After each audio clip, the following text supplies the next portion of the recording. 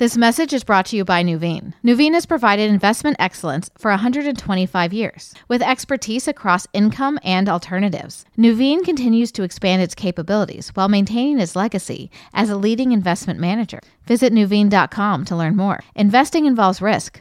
Loss of principal is possible.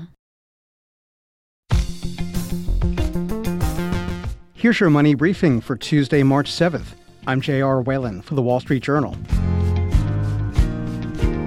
Before plugging numbers into their tax return, most people indicate if they're a single filer or a married couple will check married. But some married couples are choosing to file their returns separately. Well, it's not very common, the married filing separately category. So it's not many people, but it's the only one that's been growing and has gone up about 50% in the last decade. So what are the pros and cons of choosing married filing separately on your tax return? We'll talk to Wall Street Journal tax reporter Laura Saunders after the break.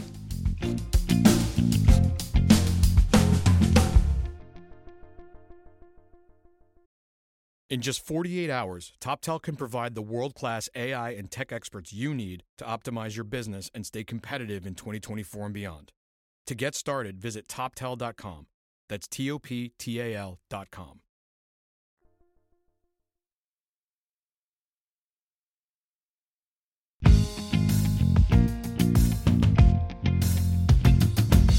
More and more married couples are checking the married filing separately box on their tax return. So what are the benefits and what are the pitfalls to watch for when choosing that option? Let's bring in Wall Street Journal tax reporter Laura Saunders for some answers. Hey, Laura, thanks for being with us. Thanks so much for having me. So, Laura, how common is this, married couples filing separately? Well, it's not very common. There are about 160 million tax returns, and there are about 4 million people, that's 2 million couples, who file separate tax returns. That is, use the married filing separately category. So it's not many people, but it's the only one that's been growing and has gone up about 50% in the last decade. Now, some of that in like 2019 and 20 had to do with people filing separately to qualify for pandemic benefits. However, it had been going up before that. So how does the IRS view people who file separately? Are they considered individual filers? Well, let's stop right there for a minute. It's not up to the IRS. I think we all need to remember... Oh, you always school me on this. Yes, exactly. That Congress makes the tax law. The IRS enforces it. And so how does the tax law view married filing separately taxpayers? Are they like two single people? The answer is no. It's a complicated status to choose, and it may cost you or it may bring you a benefit, and there are different reasons for doing it, but you remain married in the eyes of the law. You're just filing separate tax returns. You know, when you look at the tax return, you see single and married. They probably don't even know this married filing separately option is there. Well, I think a lot of people don't know it's there, but other people see it on the return and they say, what is this? And in fact, some CPAs say this is the most asked question. And that's because married couples may not choose to file separately, but they want to know what it means.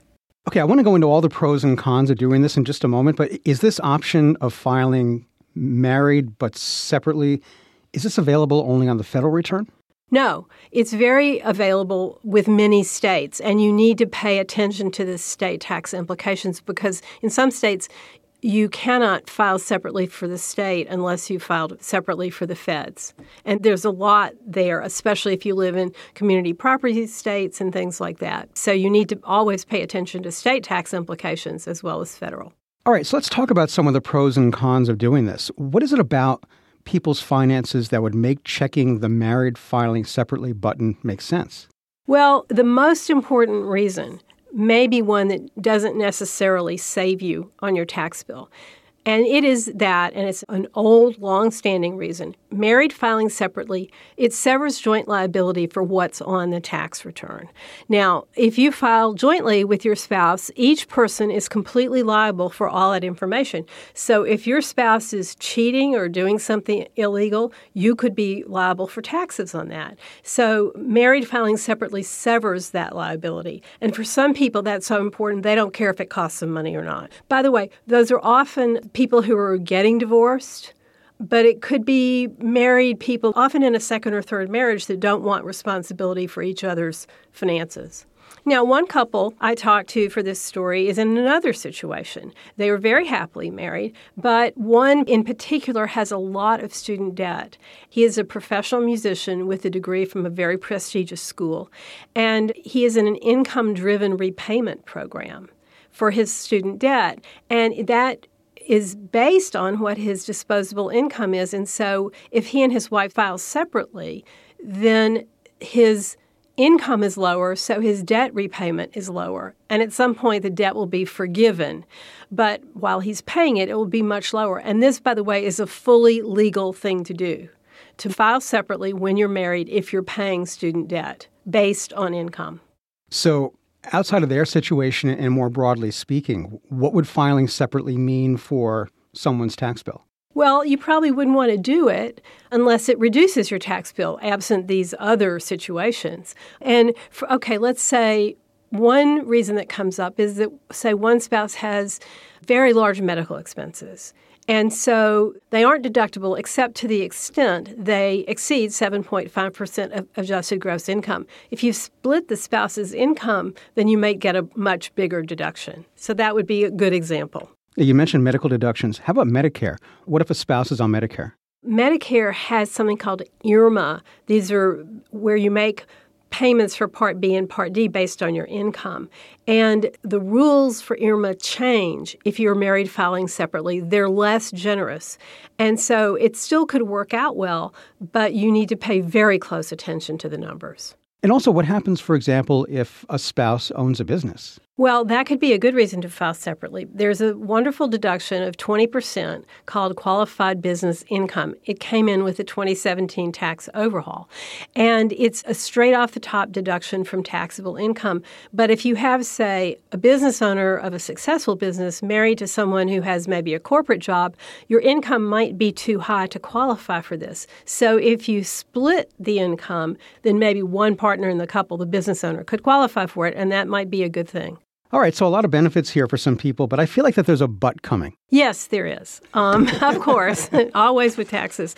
By law, married couples filing separately just don't get certain tax breaks. They can't deduct the interest on student loans. That's a $2,500 deduction.